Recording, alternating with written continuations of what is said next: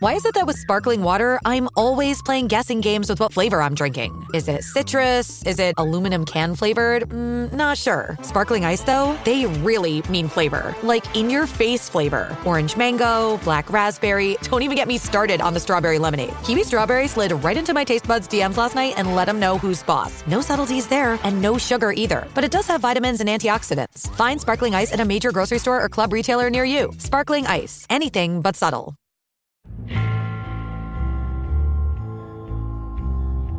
Hey, this is Doug Jones. You might know me as the Silver Surfer or Abe Sapien from the Hellboy movies or Billy Butcherson from Hocus Pocus. But right now, you're listening to the Canned Air Podcast.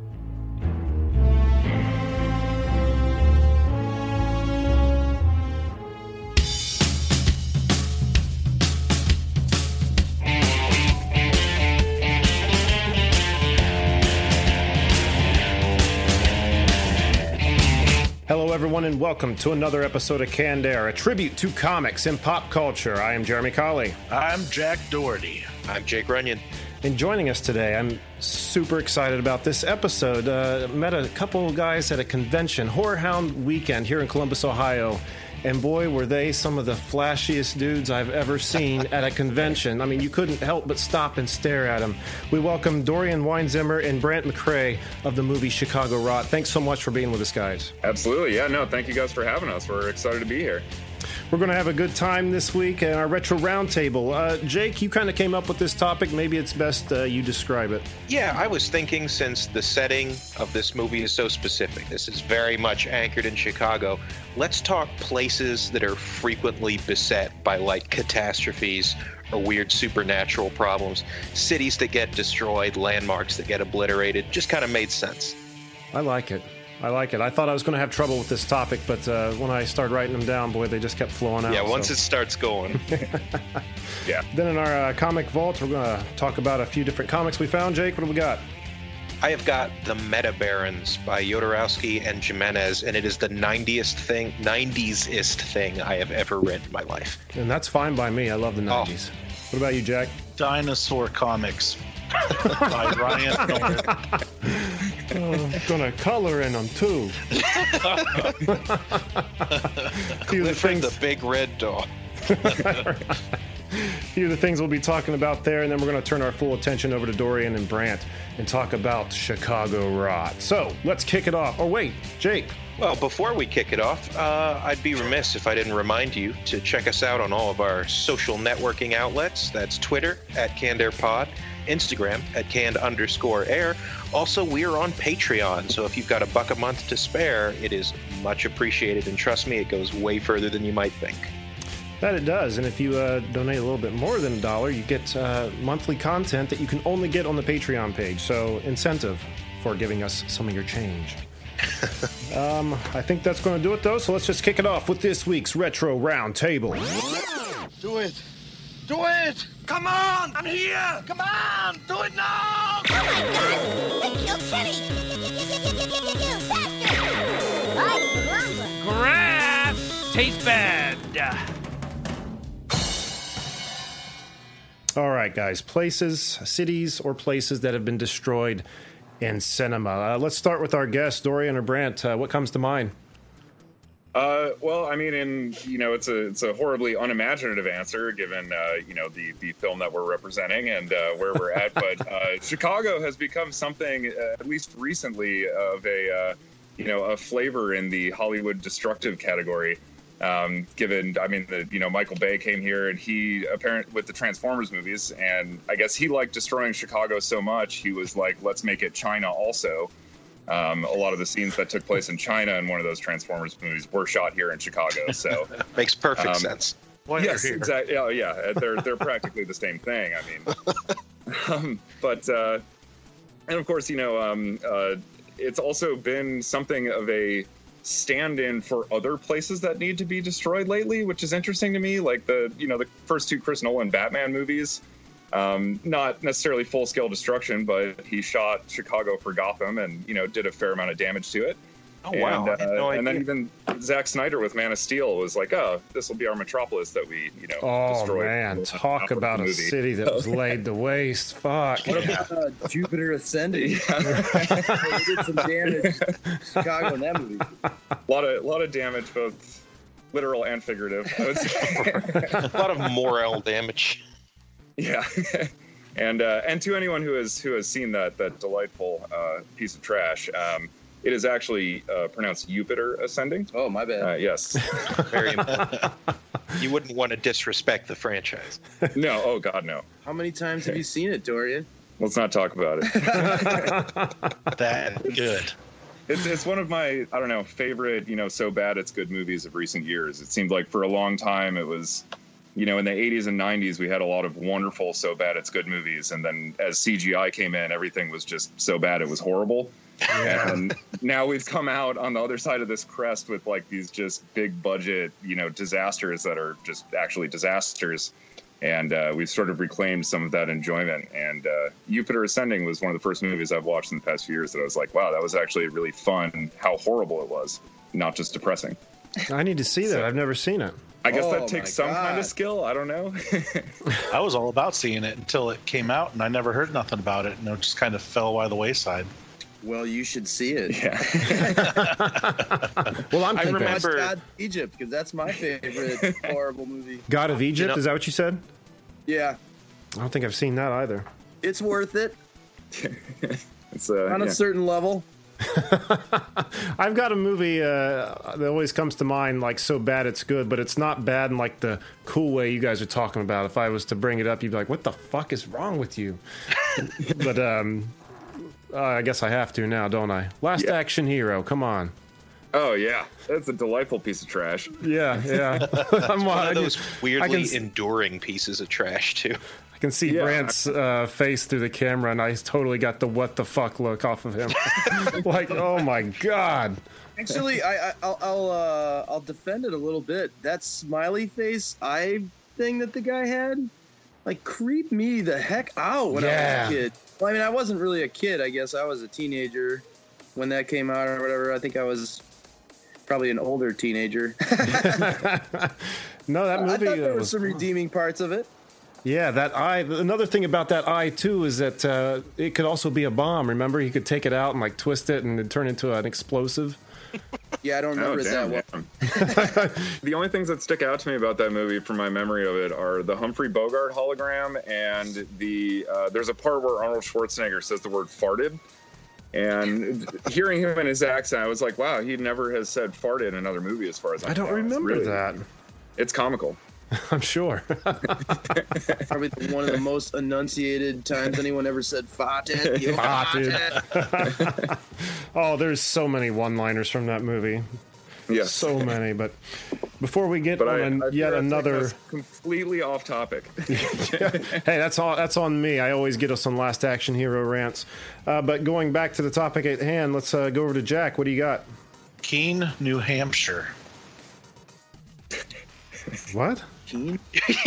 This is a I think I'm with Jeremy on this one. It's from Jumanji. Oh, okay. The whole town got overgrown into a jungle and taken over by a bunch of rhinoceroses and... Rhinoceri? It's rhinoceros soy. Sorry. So are you talking Robin Williams or Rock Jumanji? No, the Robin Williams. Because the other one takes place in a video game that wasn't that good, I guess. So I've heard, yeah. I have a hard time imagining some alternate reality where that movie is worth watching. Yeah. I'm an ass. It just crushed the box offices, though, and for some reason, Star Wars and everything in Japan or whatever. Yeah, it did. It really did. I don't get that. I really don't get financial that. Success has never been a good indicator of quality, so that's good. It's a good indicator of curiosity. Yes. Yeah. There you go. That's a good way to put it. And since you mentioned The Rock, I will also mention that this upcoming summer, The Rock will be destroying Chicago with the help of a giant ape in the Rampage movie. Oh man, I forgot about that. That's another right. Chicago destruction film. You guys must be proud. Yeah, someone here is proud, I'm sure. Thank God they rebuild it every time. Yeah. Right. And you do it Budget. quickly, too. Jeez. Yeah. Oh, it's the exact same specs. I mean, we just crank them out. Just have that on the sign driving in. Well, welcome to Chicago, America's favorite city to flatten. You'll probably witness its destruction while you're here. Hope you bought insurance. Jake, what about you? My personal favorite, and not only because I have an irrational hatred of the French, but because it shows up in almost every movie, is Paris. Paris gets obliterated in every movie with an alien invasion, a rogue monstrosity, a natural disaster. They always have to have that shot of the Eiffel Tower toppling. Yeah. Yep. Oh, yeah. As though it's the most important structure on Earth. And you know what? That's fine, because I'm pretty sure they still have it coming. But I just love it. As soon as you pitch a disaster movie to somebody, they're like, okay, yeah, that's great. You know, you got a male and a female character, love interest. When and where do they destroy Paris? It's like they've got to corner that Paris destruction market to make the budget back on any movie. I don't get it. I'm totally fine with it, though. Well, Yeah. I'm sorry, go ahead. I imagine it's similar to like casting Will Smith, like 10 years ago, where it was like you were guaranteed like $30 million on your budget if you cast Will Smith. Now it's like, well, if you promise you're going to destroy Paris, we'll give you another like 15 mil just to make sure that happens, because we'll make it's it just like back. making a withdrawal from an account. You're not taking any risks. You mentioned Will Smith, and that's that's on my list here. If I Am Legend, when New York was overrun by vampires. Oh, New York, yeah. Manhattan, yeah. And then who could forget the Avengers, when they fucked up Manhattan? And then who could forget in Watchmen when Dr. Manhattan decided to blow the fuck up out of Manhattan? That's I mean, Manhattan. I'm sorry, I don't follow. How many times do we have to see New York get blown up? At least one more. Didn't Times Square get blown up in like the 4th of July or something like that?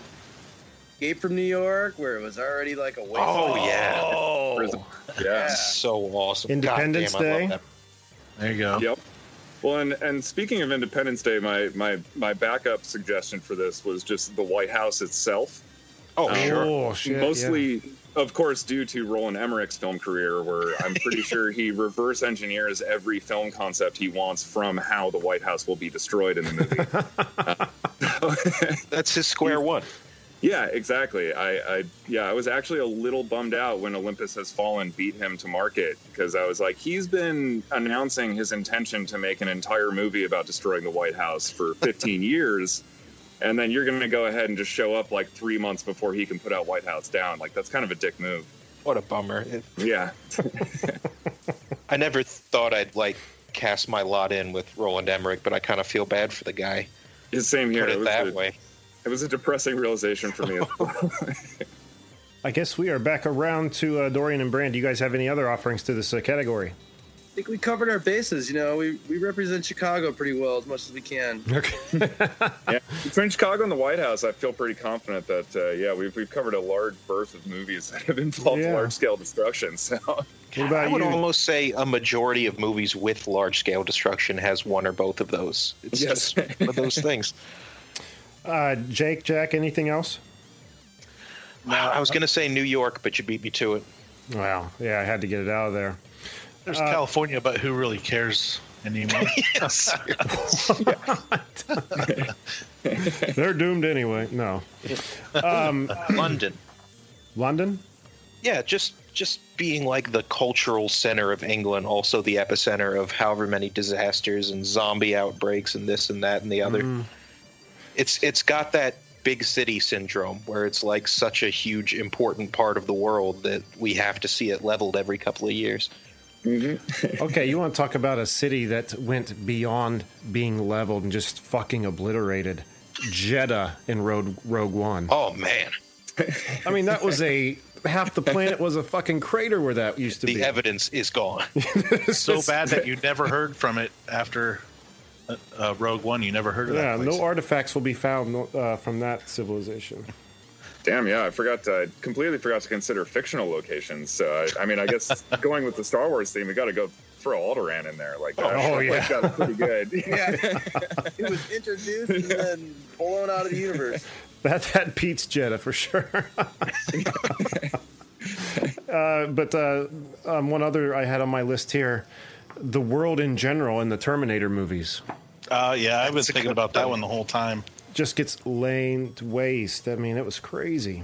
Yeah, well, and they keep like reviving it. They stop Judgment Day, and they're like, no, you can't actually stop Judgment Day. It will happen again. So it gets destroyed. They send someone back to stop it, but then it happens again anyway. So it's like, how many times they've destroyed the world in just that one franchise is actually kind of commendable.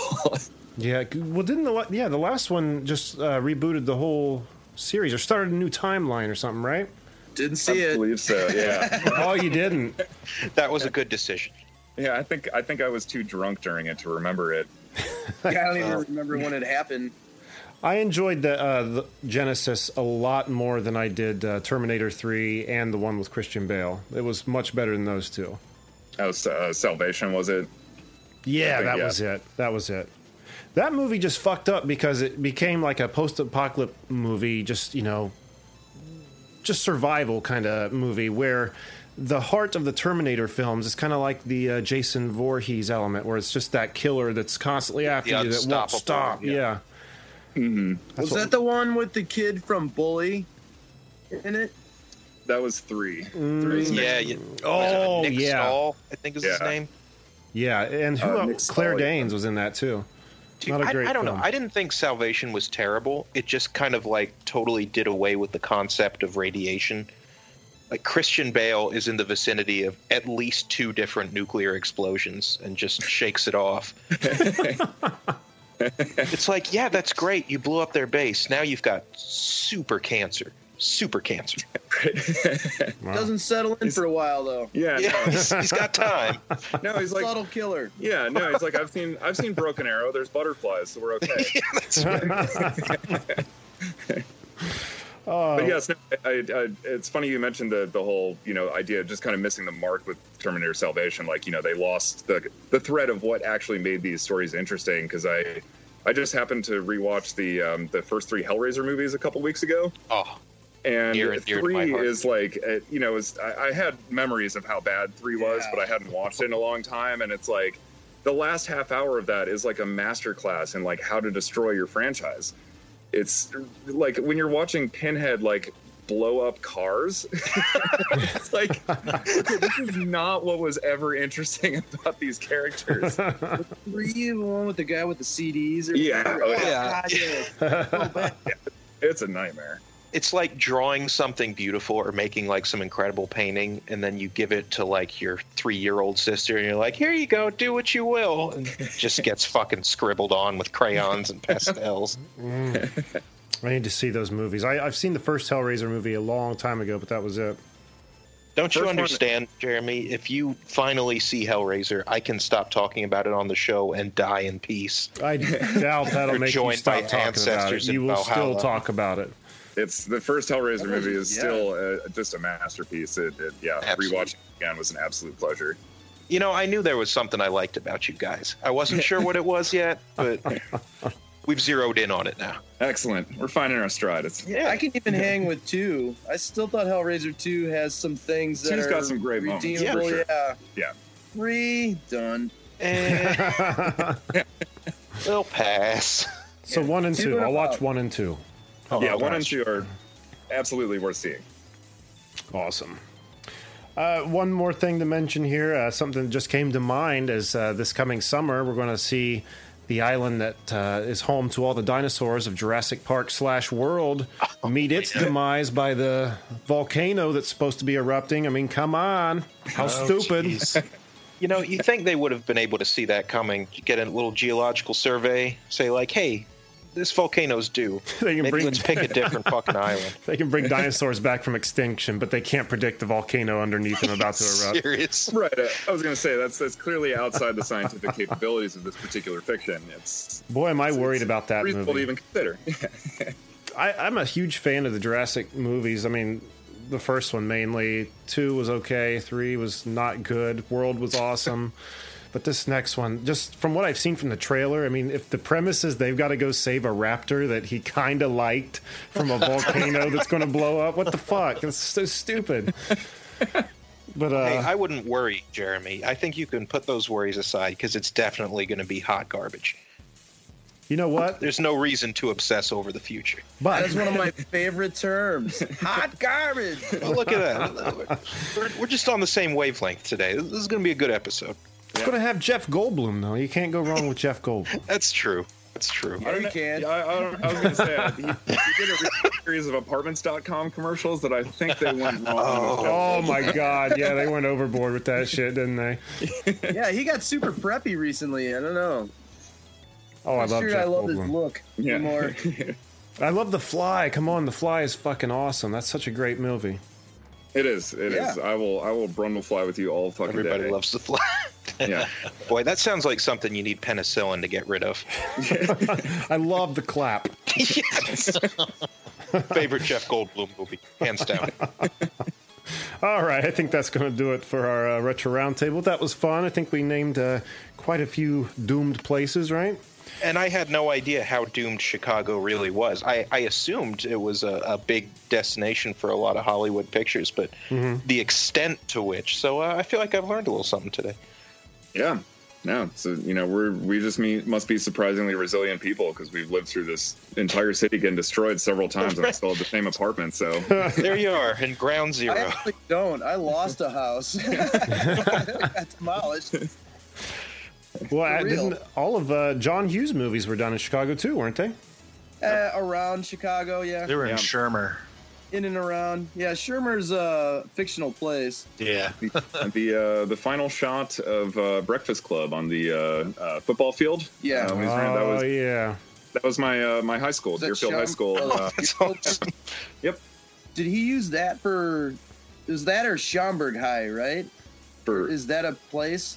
I know Schaumburg is a place. In Breakfast Club? Like 16 Candles, Weird Science, whenever they had the... I think he used New Trier. New Trier? Yeah, I think so. Okay. Yeah, for the high school location. But yeah, there's a lot of seemingly apocryphal stories that people have in that area about Ferris Bueller, they did this scene here and that stuff here or whatever. But it's like, you never know what's true, but it's fun to tell. It's all around. Because who's going to fact check, Exactly, yeah. The fanatics. Yeah. And then they go find those places, and then the people that currently live there are like, I don't know, these kids just keep pulling up in my driveway. For God's sake, leave me alone. Apparently I live in the Weird Science house.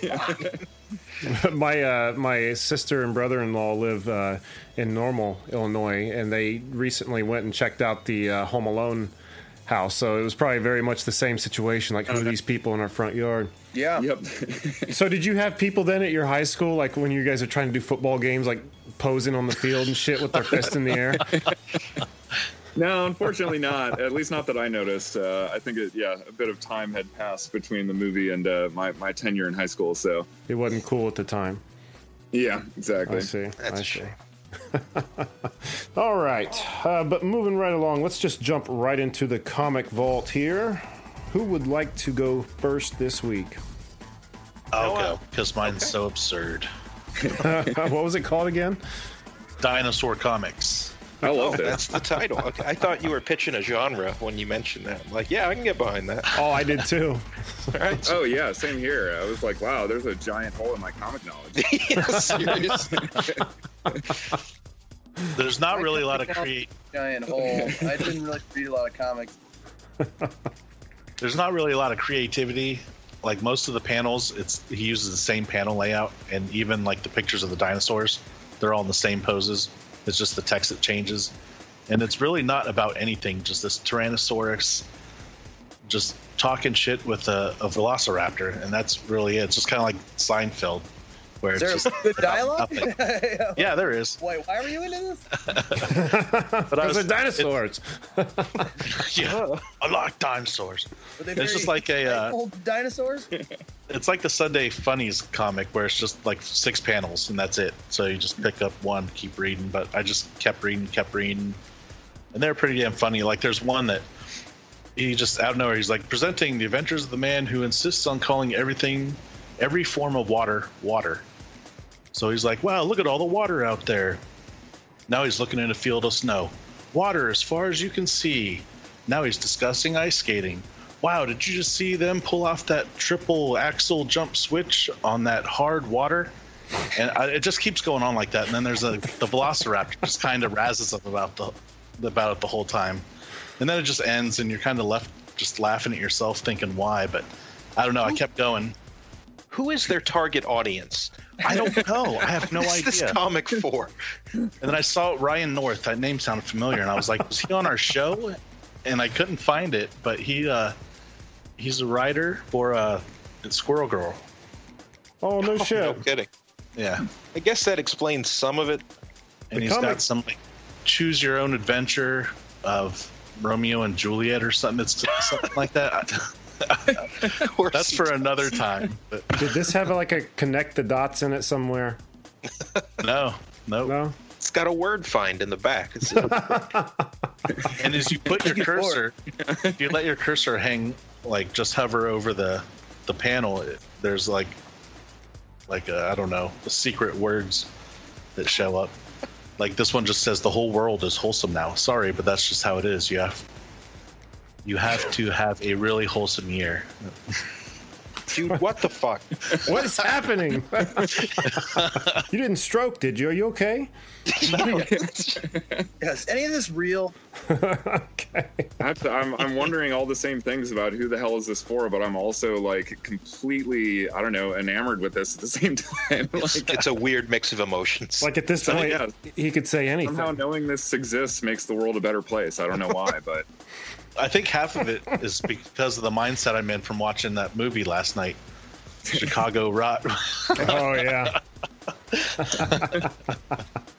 Real snoozer, huh? No. Oh, anything but. My God. Yeah. All right. That's it. Dinosaur Comics by Ryan North. Cool. Wow. All right. I will have to look into that so I can have some context as to what you were talking about there. Who would like to go next? I'll go next if you don't mind. Maybe I do. All right, dude. Well, guess what? Go ahead. Already happened. I've got the Meta Barons by I don't know if the correct pronunciation is Alejandro or Alexandro Jodorowsky, but he's the writer and Juan Jimenez is the artist, whose style I wish I could describe it, but I am sexually attracted to the way this comic looks. It's just it's the most gorgeous pseudo medieval space opera science fantasy sort of thing, and it's one of those comics that throws 100,000 words and phrases at you with each panel. You're just like, please hold on, I still don't understand what we're talking about, but like it's magical. So I'm going to give you the Cliff Notes version, because if I tried to go like panel by panel with this thing, it'd be a 3-hour special and you just have more questions than answers. But it's called the Meta Barons, named for a family of cybernetically enhanced warrior space barbarians who they've got some unblemished line going all the way back to the First Galactic Empire, and they train exclusively with close combat weapons, refusing to pick up any guns, and they conquer planet after planet, undefeated in combat. And it's just kind of like about the family that is this cast of warriors. So there's a lot of really interesting stuff going on under the hood, but they throw it at you so fast. Like the comic opens up talking about the Meta Barons. Yes, they live on a planet that's like 99% pure white marble with one fertile valley where the whole family lives, and they sell their marble across the galaxy, and that's where their fortune comes from. And then, I shit you not, this spaceship flies in, and then techno heralds of the Techno Pope arrived to acquire 1,000 city blocks worth of marble for their holy temple bank. And it's like, please pump the brakes. I have no idea what's going on. This was just it was written like just post him getting turned down for Dune, right? I think so. And it's like the influence is there. You know, everything from like the desolate planet they're on to this attitude of like the very traditional semi-tribal kind of thing. And God, for the record, I'd give anything to see his Dune, but I guess that's come and gone. Yeah, it's never gonna happen. But what a bummer. Book. You need to publish that book. Yeah, I was gonna say I just want to see the Bible. Yeah.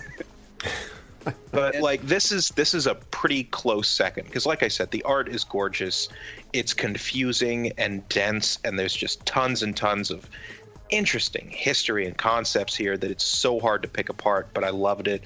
If you like, you know what it is? You know, it's Conan in space.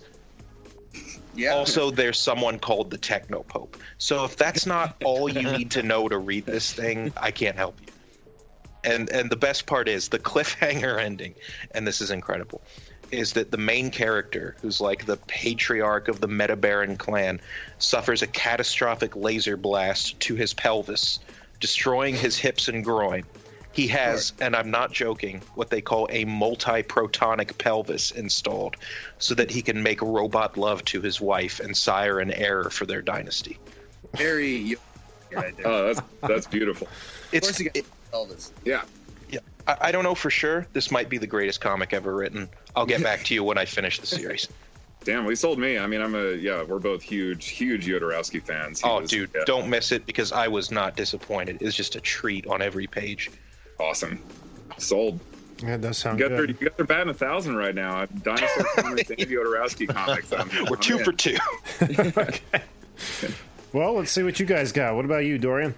The first thing that really came to mind for me, just as far as like, I've kind of had, I guess, these very kind of specific moments in my life with different mediums where it kind of like, yeah, I've always been a movie fan. And then like I saw Mulholland Drive and it like just blew my mind, like opened me up to like all of the possibilities of like, film as a medium that we haven't explored yet or I haven't seen yet. And it made me, search further and further into like foreign and art films and things like that. And, so like with video games, I had a similar experience with the first Metal Gear Solid game where, I loved video games already. And then that was like, holy shit, there's so much more to this than, what I gave it credit for.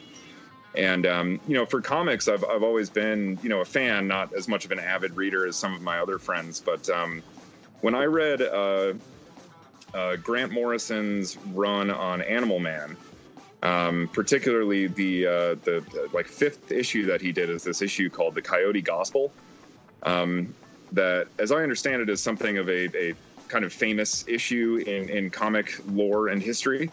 But it's this just, he from what I understand, the first like 4 issues he did, they hired him to, I think it was DC Vertigo that was doing Animal Man at that point.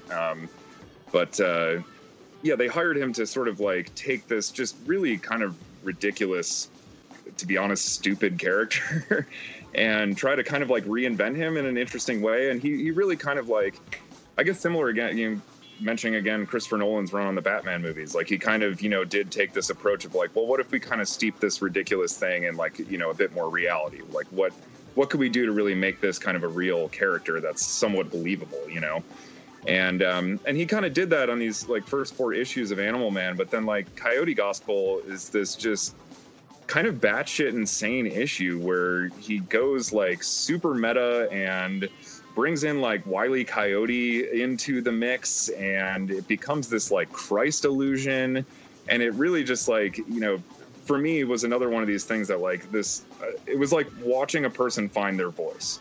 It was like, seeing an artist like kind of like work and be really talented and then all of a sudden put out this one piece that is like, holy shit, this is the defining thing for the entire rest of my like life and career. Right. And even reading it like much, much further after the fact, like I still was struck by that impression and immediately became like a huge Grant Morrison fan from that moment forward. But I mean, it's just that right balance of like, just an interesting story, tons of just like, what the fuck is going on here? It's got a sense of humor about itself. Like, it's making a powerful statement, but also like not taking itself too seriously at the same time. And that makes it feel unpretentious, even though it is in a way. And, it just made it all just kind of fit together. It was like these elements that didn't seem like they should work together. And he made them dance just in like perfect harmony with each other. Animal Man. I feel like I should know what that is, but I can't think of what it is. What is Animal Man exactly? He's just a guy who can like communicate with animals. Oh, okay. He doesn't even turn into animals? Well, that's what I was thinking. He's got the tail of a cheetah, the legs of a zebra. Yeah, no. He's like the lamest character in the world. And Morrison was just able to come up with these like really interesting ways where like, using his abilities like to like talk to like earthworms who can like, understand like where the movements are in the ground above them. So then he can like see where people are moving, these like weird ways of turning this lame power into something actually like useful in a superhero situation. something you'd want to read. Yeah. Yeah, exactly. So, because it's from what I understand, it was like Grant Morrison was a nobody when he started on these comics, and that was the only reason he got the gig. Because they were like, well, it's this shit franchise. What do we have to lose? By giving it to this weird Scotsman. And he did something great with it. That's awesome. Exactly. Yeah. So it's really worth checking out. I definitely will. I'm on board. All right. Awesome. Let's see what do you got there, Brant?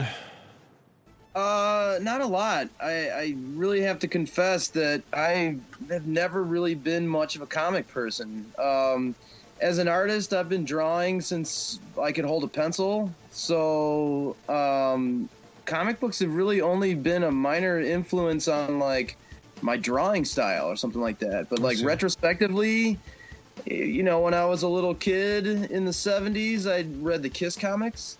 Oh, shit. Nice. Okay. And graduated into like a lot of Don Martin, like Mad Magazine type of comics, like stuff like that. Mad Magazine, Cracked, like anything that they would put out a lot of like just straight up Don Martin books that were way thicker than comic books, but it's just like all the art of Don Martin, who's the guy who basically drew for Mad Magazine. I took a lot of that stuff and like honed in my drawing that way. But like I had all my friends were into comic books when I was growing up, and I saw them peripherally through them, but it just wasn't my jam, but I definitely got like into Teenage Mutant Ninja Turtles at the very, very, very beginning of it. There we go. And a lot of that stuff for me was through reading Heavy Metal magazine. Yeah. Like I had a subscription to that, so all the stuff that was a little fringe and out there was obviously the stuff I gravitated to more than anything. I'm not a huge superhero guy. Like I was when I was a little kid, but it just didn't keep going for me. But like probably not until the early 90s when I was going to the Art Institute in Chicago right before I got kicked out. Getting into the goth phase, you know what I mean? And I got into The Crow. Oh, okay, yeah. The Crow comic book is what I would have to say is one of those like biggest influences in Chicago Rot for me, just because once I started getting into The Crow, also seeing like a little excerpt of it in Heavy Metal magazine, and then talking to my friends, going to the comic book store with them, saying, all right, I'm looking for this other thing called The Crow, and it's not a superhero, kind of gothy comic book or whatever. Got me into Sandman a little bit for a while. Or is that what the fuck it's called? Yeah, the Neil Gaiman. Yeah, which, I mean, like I said, none of it really impacted me as much as, like I've always been the guy who likes to look at the pictures, and as somebody who drew, I started, I got into The Crow pretty heavy, started looking at the Sandman stuff, actually briefly read Shadow Man for a little while. It's weird New Orleans, like... I don't even know that one. Yeah, I'm not aware of Shadow Man. It isn't really all that worth it. Although, I think that recently I saw something that they might be putting that into a theatrical thing. I have to look into that. Don't quote me on that. But that definitely, like I said, getting into The Crow, I got really into it, and then I got really into starting to conceive my own character. Because shortly after that, I just had this idea that I was going to write my own graphic novel. And I started devising a character that was roughly my character in Chicago Rot, like more toward the end. Right. And then it just developed and changed over the years and became our first feature film. So much more expanded on than that I was doing as a supposed guy who's going to put a graphic novel out. Okay, that's what I was going to ask, if the graphic novel ever came to fruition. But you're saying the graphic novel evolved into the movie. Yeah. I mean, I did a lot of drawing for a while on conceiving, a graphic novel based on a character that is very close to what ended up in Chicago Rot. And I don't know. I'd probably end up getting into a band at the same time. And I was in Chicago. It was just overstimulated. I didn't really follow that through as much that direction. I guess there was follow through because there's a feature film on it, but it didn't go graphic novel wise. somebody's going to want to smack me in the face for saying this, but in the comic book world, when all my friends were reading X-Men and stuff like that, I would look at the comics, and I understand now through hindsight that they were churning those comic books out, and that's why there were these idealized images, or whatever. But it wasn't until like the heavy graphic novel stuff that was more flushed out per cell, that I started getting into anything, because all the big primary colors and just the real idealized pictures, just, I don't know, they didn't do much for me. I wanted more. And I always wondered why they didn't put more work into everything. I just young and didn't understand the process. So when graphic novels came up, it perked my eye a lot more, but it also just pushed me more to make more art. Right. I can totally get that. And nowadays, there are so many more mediums to get into comic book wise, other than just superheroes, because that's the main, I guess, genre that people think of when you think of comics. But I know Image has done some great work in broadening the genres that the comics on the shelves have nowadays. I think of it's almost overwhelmed, Yeah. Seriously. Like Southern Bastards has been one hell of a great book. I strongly recommend that. And that's another thing with Image, like graphic novels, are like $10. You can't go wrong. Yeah. But strongly recommend looking into that. And you mentioned The Crow. We had somebody on the show before who brought The Crow to this segment, but I can't remember who it was, but I think they had a really thick accent or something. Yeah, that's what it was. He had a really strong Scottish accent. And they kept saying the crew. So it wasn't until halfway you're not had The Crew. It was halfway through that we realized, like, oh shit, he's talking about The Crow, But anyway, yeah, that's awesome, man. Kiss and The Crow. There was still inspiration there. You still found inspiration in comics, right? Oh yeah, I was a part of the Kiss Army. I mean, I remember we're talking like 1976 here. I was like going to the laundromat with my mother, and this is like pre-cable TV, pre-cell phones. Like, what are you gonna do to keep this kid busy? You know what I mean? And go to the store, and she'd buy me a couple of Kiss comic books, and I just sit and look at the pictures the whole time. I was such a Kiss fanatic.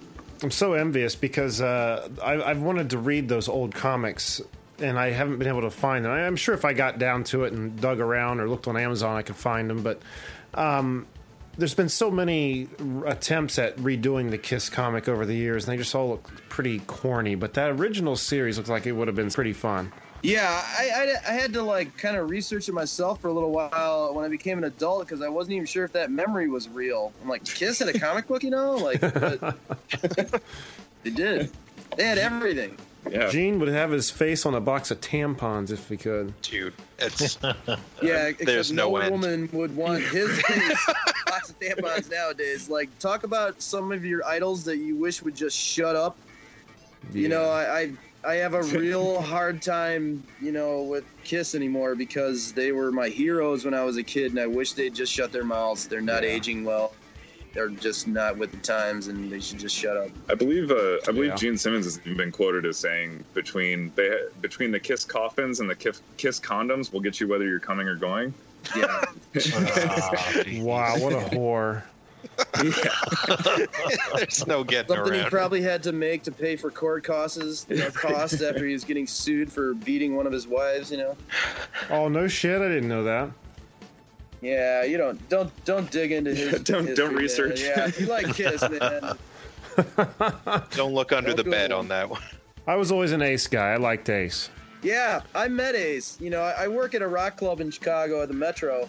I've been there like 22 years now. And in 1995, my first year working there, I met Ace Frehley. Oh. And he came down to the club, and he looked exactly like you thought he would. Just tired and beat down. Yeah. And looked like he died like 3 days ago. You know what I mean? Please help me.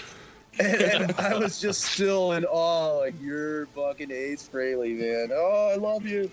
Yeah, he was like the smartest one in the group. He just wanted out. Absolutely.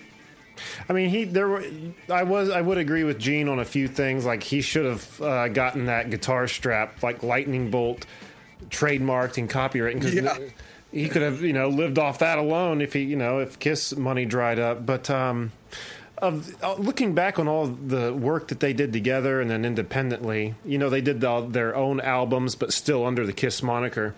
I had him. His New York Groove was the best song, one of the best to come out of all that stuff. That and Peter Criss, like Hard Luck Woman and Bad. Yep. That was some good stuff. That's what caused the tumultuousness between all those people, is that Gene and Paul would really get shitty every time the other two would write a great song. That's that curse of like their biggest song is Beth. Yeah. I love that song. And everyone does. That song charted higher than any other Kiss song, and Gene Simmons and Paul Stanley will hate him for that forever, Yeah. It's well, like their the same songs reason, just... the Pixies, like Kim Deal singing Gigantic, which was their breakout hit, that those two hate each other to this day because he's the singer of the band and she wrote one fucking song and it's the biggest song. Yeah. Yeah, and they never could write quite a catchy song like those other two could. I mean, I'm trying to think of their biggest hits they made. Rock and Roll All Night. Yeah. It's okay. Rocksteady. Oh, yeah. Strutter. That was the shit. I loved Strutter. I mean, I'm still a fan, Black Diamond. I'll still, that's a jam. That does have to chap their ass, though. Man. Wonder what Peter Criss is doing. Friends. All right, that was a tangent from hell. My God, we gotta keep this show moving. I'm sorry. Yep. Sorry. No. I got caught up in it. It's just our Kiss intermission. I was fanning the flame that is Kiss. Okay, Kiss or Minish. Kiss or Mission. Jack, I consciously made the decision not to make that joke because I didn't think it would work. It didn't work and either. I'm vindicated knowing it really does not. It was as poorly conceived of a portmanteau as you thought. All right. Well, I'm just going to get this out really quick because there's not a whole lot to mention. What I'm talking about this week is SheldonComics.com, a little website I stumbled across that has all kinds of different comics that you can just go to and read for free. And I think there were some like actual story comics, like multiple page, but there were also a lot of strip, kind of in the same vein that Jack was talking about. But sometimes strips like that don't grab my attention. I'm not wanting to just stick around for 3 or 4 panels. I want to get vested into a story. But this one I immediately was pulled into and just started reading. So I'm just going to describe a few of the comics that I found on that website there, one of which called Star Trek Ships Always Meet Nose to Nose. And it's only a 4-panel comic, but it shows the Enterprise coming up on another Enterprise, talking about if they were to have shot the show realistically. They obviously wouldn't meet nose to nose. Like the one's coming up down on the top of the other one, like, how do we see each other? And then there's another panel saying, I guess it doesn't really say much of anything. It's just showing a different approach from the Enterprise coming from the bottom. And then it shows another approach of the Enterprise coming up on Klingon ships that are kind of situated all different ways.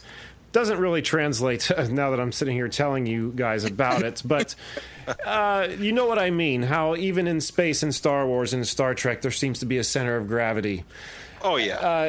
And I think Battlestar Galactica and certain mediums did a very good job in displaying the third dimension in space there is. But I just thought that was funny. And then there's another comic here called Ask Miss Manners, where it shows 4 people sitting around a table, and it says, today's question: what is the polite response if a guest does not take a sip after clinking their glasses in a cheers? So it shows 3 of them sipping from their glass after a cheers. One guy by the name of Jerry just sitting there, and it says, A, everyone stand up and move away from the table and back away from the offender. And everyone's looking at him like he just murdered a child.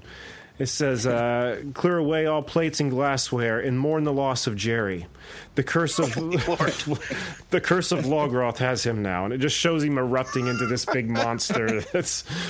It spoke to me. I was laughing. It was pretty good. But a couple examples of what you can find there, again, over at SheldonComics.com. And you can find Dave Kellett. He's the creator. I believe he's the writer and the artist to all these comics on this website at Dave Kellett on Twitter and Instagram, I believe. So there you have it. And with that, let's just turn our full attention right over to Dorian and Brant and talk about Chicago Rot. I'm very excited to talk about this with you guys. But before we go forward into it, I just want to first concrete out exactly what your guys' roles on the film are. Dorian, you are the producer? You're the writer? I directed the film and the co-writer. Brant and I wrote the film together. Okay. And then I was also editor, and it's indie film. We all have like 15 job titles, but sure. Primarily co-writer and director. I want to again set up for the listeners how I came in contact with these gentlemen. Brooke and I were at the Horror Hound convention here in Columbus, Ohio over the summer, or at the end of summer rather, and I came across these guys that were just radiating. I mean, these guys were all kinds of bright colors, had bright LED lights coming on them, or off of them rather, contacts. You guys were lit. You guys were fucking lit. There's no ignoring what these guys look like. And if you're hearing this, I probably put the picture on social media, so check out our Twitter page or our website to get a glimpse of the picture I did take that day.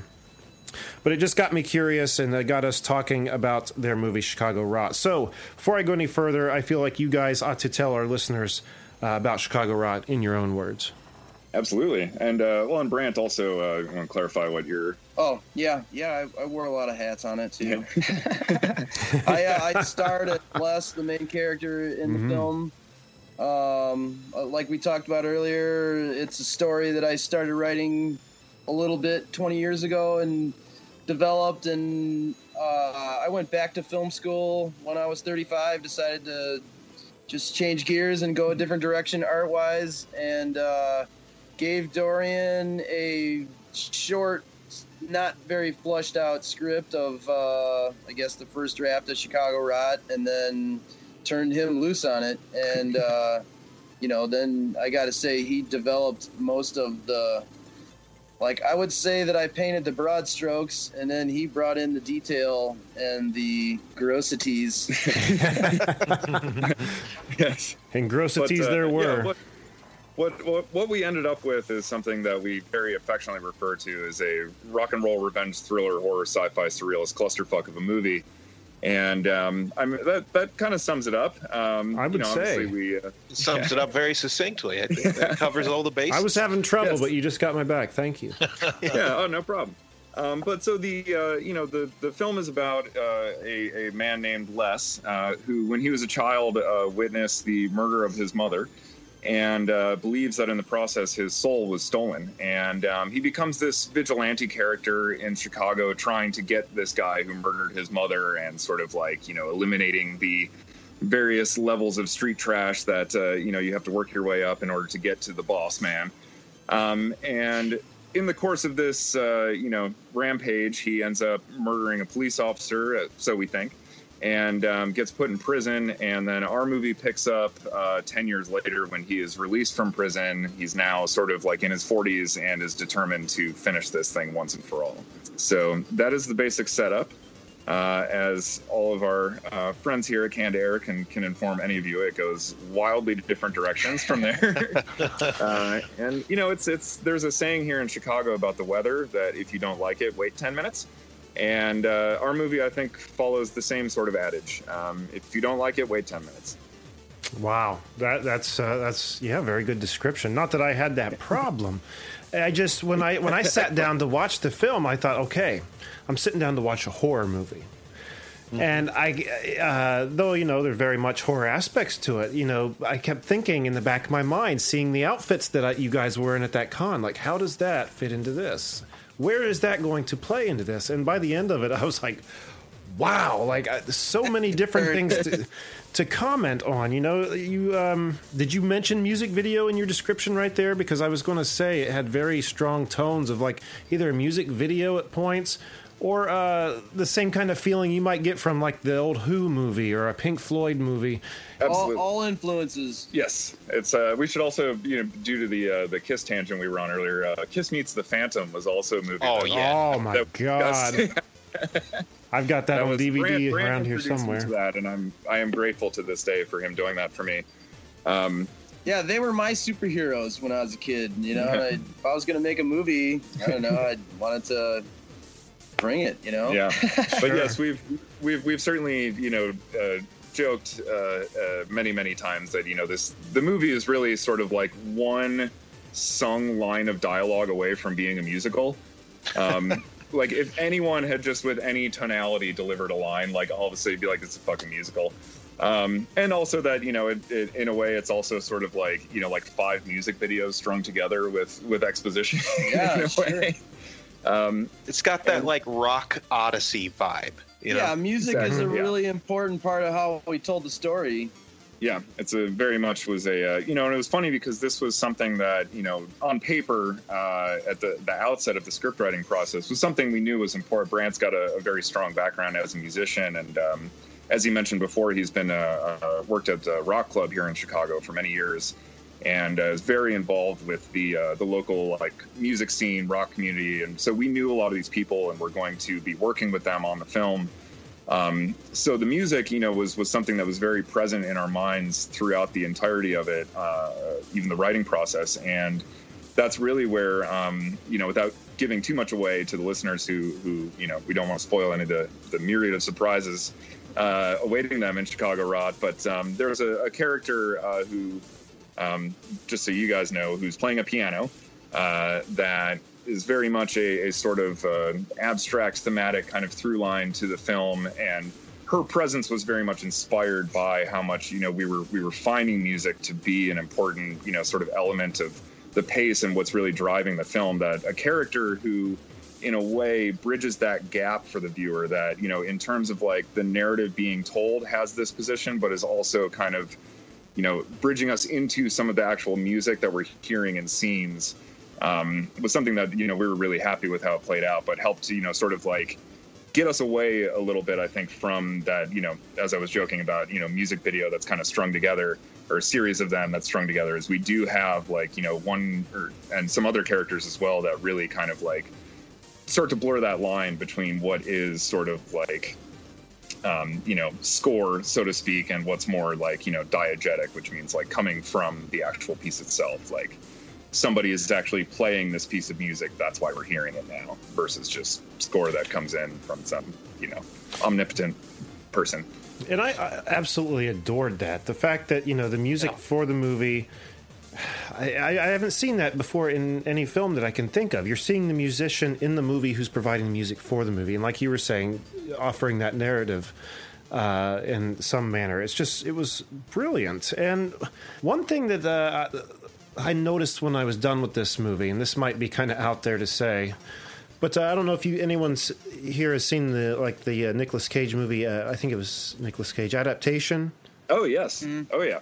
Many good film, very artsy film, and by the end of it, you see the story, but there was something more happening with that movie that after you think about it for a few days, kind of dawns on you. And I kind of got that vibe from this movie. I feel like you guys were trying to make something open to interpretation. Aside from the story you were telling, you were also wanting to leave something open to interpretation by the end of it. Am I correct in assuming that, or no?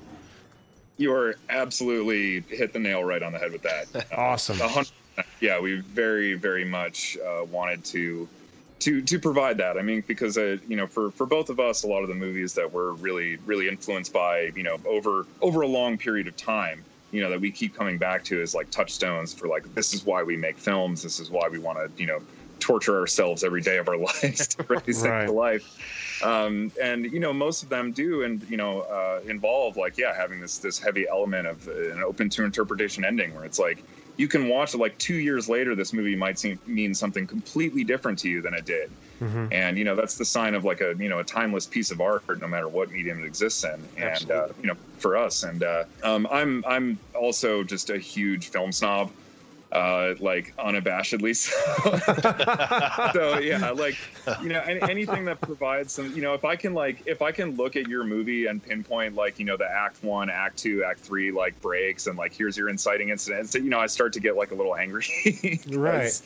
It's and sure, we every medium needs to have those things, but for me the deficiency is that there's not enough of the other side getting its due, sort of like play in front of, audiences. And I think in general nowadays, like people are a little deterred from making more artistic or open to interpretation type of films because of that. So right. And that's, I think, the thing I loved most about this movie, and I was trying to find the right way to put it, but over the course of talking to you guys, it totally makes sense. Everything that I enjoyed about this movie, I've been like, oh, wow, that's cool. That's evocative of this, evocative of that. And talking to you guys and going through saying you were influenced by Mulholland Drive, by The Crow, by the Kiss comics, that's when it all locked into place. I'm like, yes, oh my God. Now it makes sense. I totally see it, but like not in such a way that it makes me think, oh, that's just The Crow, that's just from Kiss. It's just like they rhyme, but the differences are enough that it exists in its own unique space, but the influences are clear. And I love that because I feel like, and I mean this as an absolute compliment, at some point someone must have told you during making this movie, like, hey, you can't do that, or you probably shouldn't do that. And I'm positive you must have said, oh, okay, well, fuck you, because I'm going to go ahead and make this film the way I see it. Yeah, and I feel absolutely. like that's what I'm seeing here.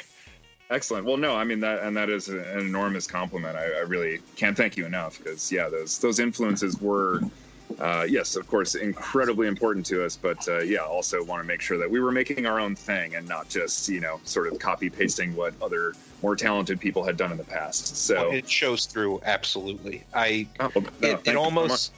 It seems like a trite thing to say to call something original. That's like the go-to thing if you want to compliment somebody. But seriously. This is an original movie if I've ever seen one.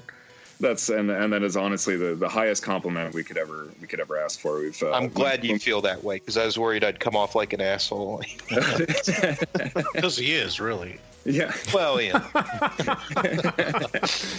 That was something we were very proud of when we were doing our festival run prior to striking a distribution deal, which is also something we're incredibly thankful for and lucky to have gotten.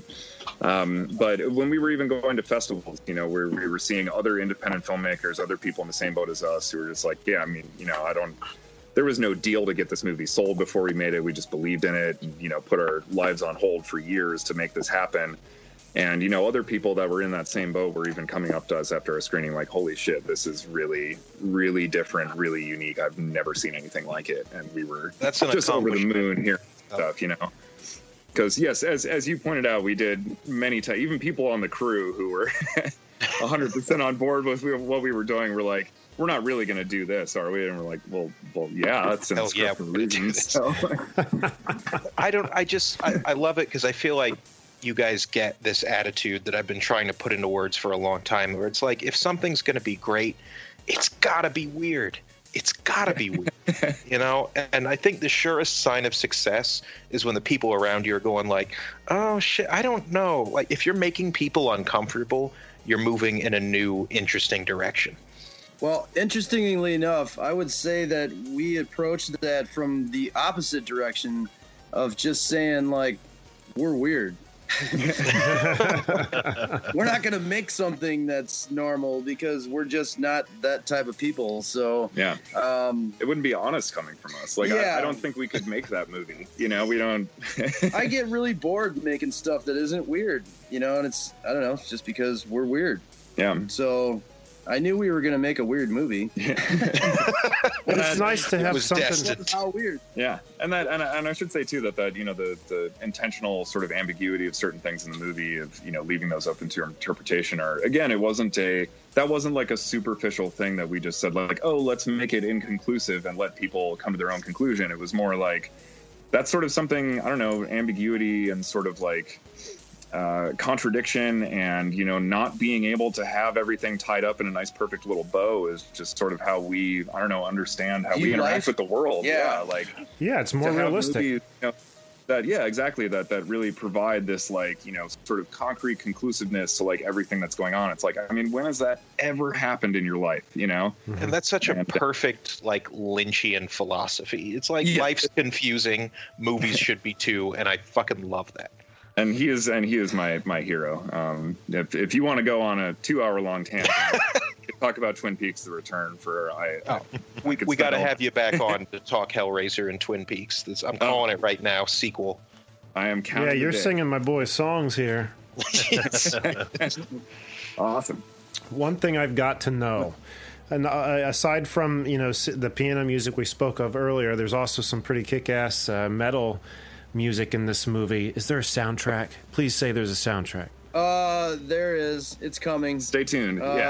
Being that we are broke independent filmmakers, obviously we're financing all of that. And we are in the studio right now. We have remixed all the score, and it's about to be mastered. So it'll be probably within the next month or two, I'm assuming. Well, please keep your boys over here at Canned Air in mind when it does come out. But the score, it's all original then? Yeah. Oh, yeah.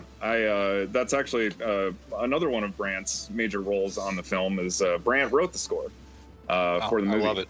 It was really interesting, actually. We, as I mentioned before, with Brant's long history at the Rock Club here in Chicago Metro, before we started shooting, had actually music licensed from a whole bunch of local bands that were like totally into what we were doing. We were like, this is great. The whole purpose of this movie was for us to, highlight Chicago artists. There's this just like giant table of like musicians, actors, behind the camera people, artists that like we just feel don't get their just desserts because we're not on the coasts. And I think that's partially why Chicago keeps getting destroyed so many times by major motion pictures. It's just them constantly reaffirming like, no, fuck you, we're better than you. We come to your town and destroy it, not ours. But not in my backyard. But so we had all these bands that were lined up that we were like, this is another great just way of showcasing Chicago talent that's just not being properly showcased. And unfortunately, when we shot the movie and we were going through the editing process, and Brant started putting all this music that we had licensed into the film, and I came over to our workshop one day to watch it through it with him and do spotting notes and everything. And the second it ended, we both just looked at each other, and Brant had this like, he already knew because he'd been doing this. He's like, so what do you think? And I was like, wow, this doesn't work at all.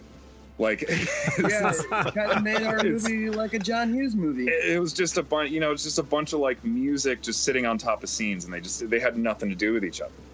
And, it wasn't one of those things that's like, oh, we just need to recut the scenes to like match the pace. Cause again, that would have really just turned it into a music video then if we were just like, oh, just cut on the beats, whatever. But, it was, Brant had, however, written some small sort of like sections of like incidental music to fill in some of the gaps where we didn't have songs, already chosen. And that stuff was working beautifully. Then the conversation immediately became, well, do you want to score the movie? And, it was one of those, like, obviously a big undertaking, but it was this really kind of like beautiful conclusion to the whole collaborative process between us of this film. Cause like, we wrote the movie together. Brant acted the entire film being the lead character, and then writing the score for it was really just, he was obviously through writing and acting it very in tune with all of the subtext and emotion and everything that was going on in the movie. And seeing that music was another language that he could speak, for him to translate all those things he already knew into music for the film, it just all came together just perfectly. Every part of it's yours. Obviously I'm glad that I did it, but I remember that conversation that day. I don't think he asked me. He said, "You realize you have to score this film now," and I was like, Yeah, I know. Okay. But like, I swear sometimes timing is the best thing. And I think we were going into winter again, and I had left my apartment and was actually living in this shop because we were broke and I couldn't afford both, and we needed the shop more than we needed my apartment. And I remember just thinking, like, I just moved into here. I have my bed up in the crawl space. Yeah, I'm going to just hole up for the winter and write the score to this movie. And I got to also say, just for, musician's sake, I did not write the entire score. I arranged the music. I have a lot of knowledge with, like, computer recording, synthesizers, drum machines, stuff like that. I'm not a great musician, but I know great musicians and have played in a band for years with different people, Joe Scott, Scott Conway, Jim Kimball. So, I knew that I didn't have to write everything. I had to, again, paint a broad stroke and then bring people in and say, all right, it kind of sounds like this. Now you write the guitar part, you write the drums, and we all worked really well together, and it just came together really well. But that was a lot of songs. Yeah. Yeah, I can imagine. Wow. Well, I'm stoked to hear a soundtrack. I cannot wait. So am I. Oh, yeah. Yeah. What we've heard already is really, really outstanding. Even for us who have obviously heard all this music a million times, still listen to what our sound guy and Brant came back from the studio with, and we're all like floored by it. So I'll also mention real quick that the opening credits song with this mysterious piano playing character that I mentioned earlier. Yeah. Rachel Williams. She I wrote the lyrics to that song and gave them to Rachel, and she wrote the piano and sang. She performed that whole song. All those shots of her playing piano on the back of the truck, like that's all her actually playing and singing the entire piece in 20-degree weather. Yeah, actually strapped back to the truck. Wow. Jeez. Chained. Yes. Chained is correct, actually. Are you talking 20 degrees with the wind chill of the truck, or just 20 degrees? I think it was like 35, and then it was more like 15, driving 45 per hour on Lakeford Drive. That was a real tough day for her. Yeah. I can imagine. Wow. He kicked ass. All we supplied her with was the lyrics, and then we met up with her like a couple weeks later, and she had written the entire piano part. She had worked out the entire vocal arrangement, how she wanted to sing it and everything. So, she really wrote that piece of music. That's awesome. Everyone has their hands in there. Everyone's contribution. I love that. For our listeners at home who are wanting to check out Chicago Rot, where's probably the best place to find it? I mean, I know I found it on iTunes, like Google Play. I found also on, is it on Netflix? No, we are not on Netflix, unfortunately. No. We could go into the whole economics of releasing your film and why that is, but right. However, we are on all of the major pay-per-view VOD services. So yes, as you mentioned, iTunes. We're on Amazon. We're on Vudu. We're on Xbox Live Marketplace. We're even on Steam, actually. I actually watched it on Steam. Yeah. Awesome! Fuck yes! That makes me so happy. I was the one who was hassling our distributor about we got to get on Steam. This is going to be a thing, and that was really just because I'm a gamer also, and I just wanted to own our movie in Steam. So, dude, I was so down with that. When I saw the email with the link, I was like, all right, yeah, iTunes. Oh, it's on Steam, and I just jumped right for that one. That's awesome. But I was all excited that I could say it into my remote at home on Xfinity, and I was like, yeah. Oh, that's a cool feeling, I bet. Yeah, that was pretty sweet. But if you go to chicagorot.com, our website, we have the trailer is right on the front, right on the landing page, so you can watch that immediately. And then right below it, we have listed every VOD service where the movie is available. And even better, you can click on any one of those and it will take you directly to our movie on that specific platform. So we've tried to make it easy for you to give us your $5. Process. Yeah, right. That's awesome. Well, we're also going to put links on our website directing people that way. We might even be able to put the trailer up, right, Jack? I should be able to, yeah. Nice. Oh, delightful. Yeah, we'll do what we can to drive people your way, and strongly recommend checking it out because it's a movie like you've never seen, a movie like I've never seen, and it was a hell of a lot of fun. But Dorian, Brant, thanks so much for being on the show, and we'll have to get you guys back on in the future. Oh, anytime, man. This was a pleasure. Yeah. Jack, what do we have on the website, sir? Go to cannedairpodcast.com where you can see show highlights, guest info, listen to the show, follow us on all our social media. Click our merch button and buy some merch. Check out some of our special guests. Become a patron. And if you'd like to be a guest and promote your work, send us an email on our contacts page. And once more, that is at CannedAirPod on Twitter and at @canned_air on Instagram. Check us out. We've got jokes, links, all types of things for your entertainment pleasure. There it is. And Dorian, Brant, next time you guys make a movie and you guys need some people in the background, look no farther than your friends over here at Canned Air. I live every day. Really quick. That's what we did the first time around. We started just blasting it out on social media. We're shooting here today. Whoever wants to be in it, show up. If you need somebody to be eaten by a ghoul, I'm your man. It's always possible. Yeah. All right. Well, I think that's going to do it for this week. So until next time, I am Jeremy Colley. I'm Jack Doherty. I'm Jake Runyon. I'm Dorian Weinzimmer. And I'm Brant McRae. Thanks for listening, everyone. Just a few more hours, and I'll be right home to you. I think I hear them calling. Oh, Beth, what can I do? Beth, what can I do?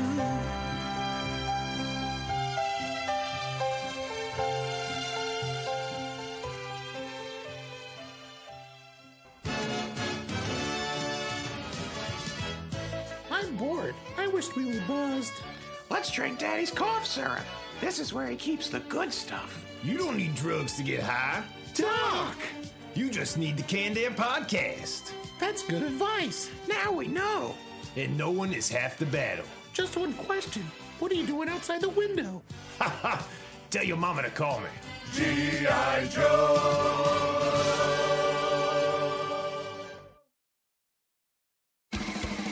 Science, science, science! Science, science! Hello, podcast fans. Want to get weird with us? Come check out the Mad Scientist Podcast. We're a weekly show that looks at the history, philosophy, and hard facts behind your biggest paranormal questions. Did the government really pay for a psychic spy program? Yes! Is it true that surgery got its start in grave robbing? Yes! Can a roller coaster really kill you? Legally, we can't say so for sure, but sometimes, yes!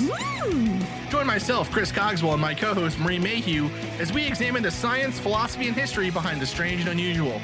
All to discover what's possible and plausible versus what's, well, just made up. Check us out wherever you find your favorite podcasts. The Mad Scientist Podcast.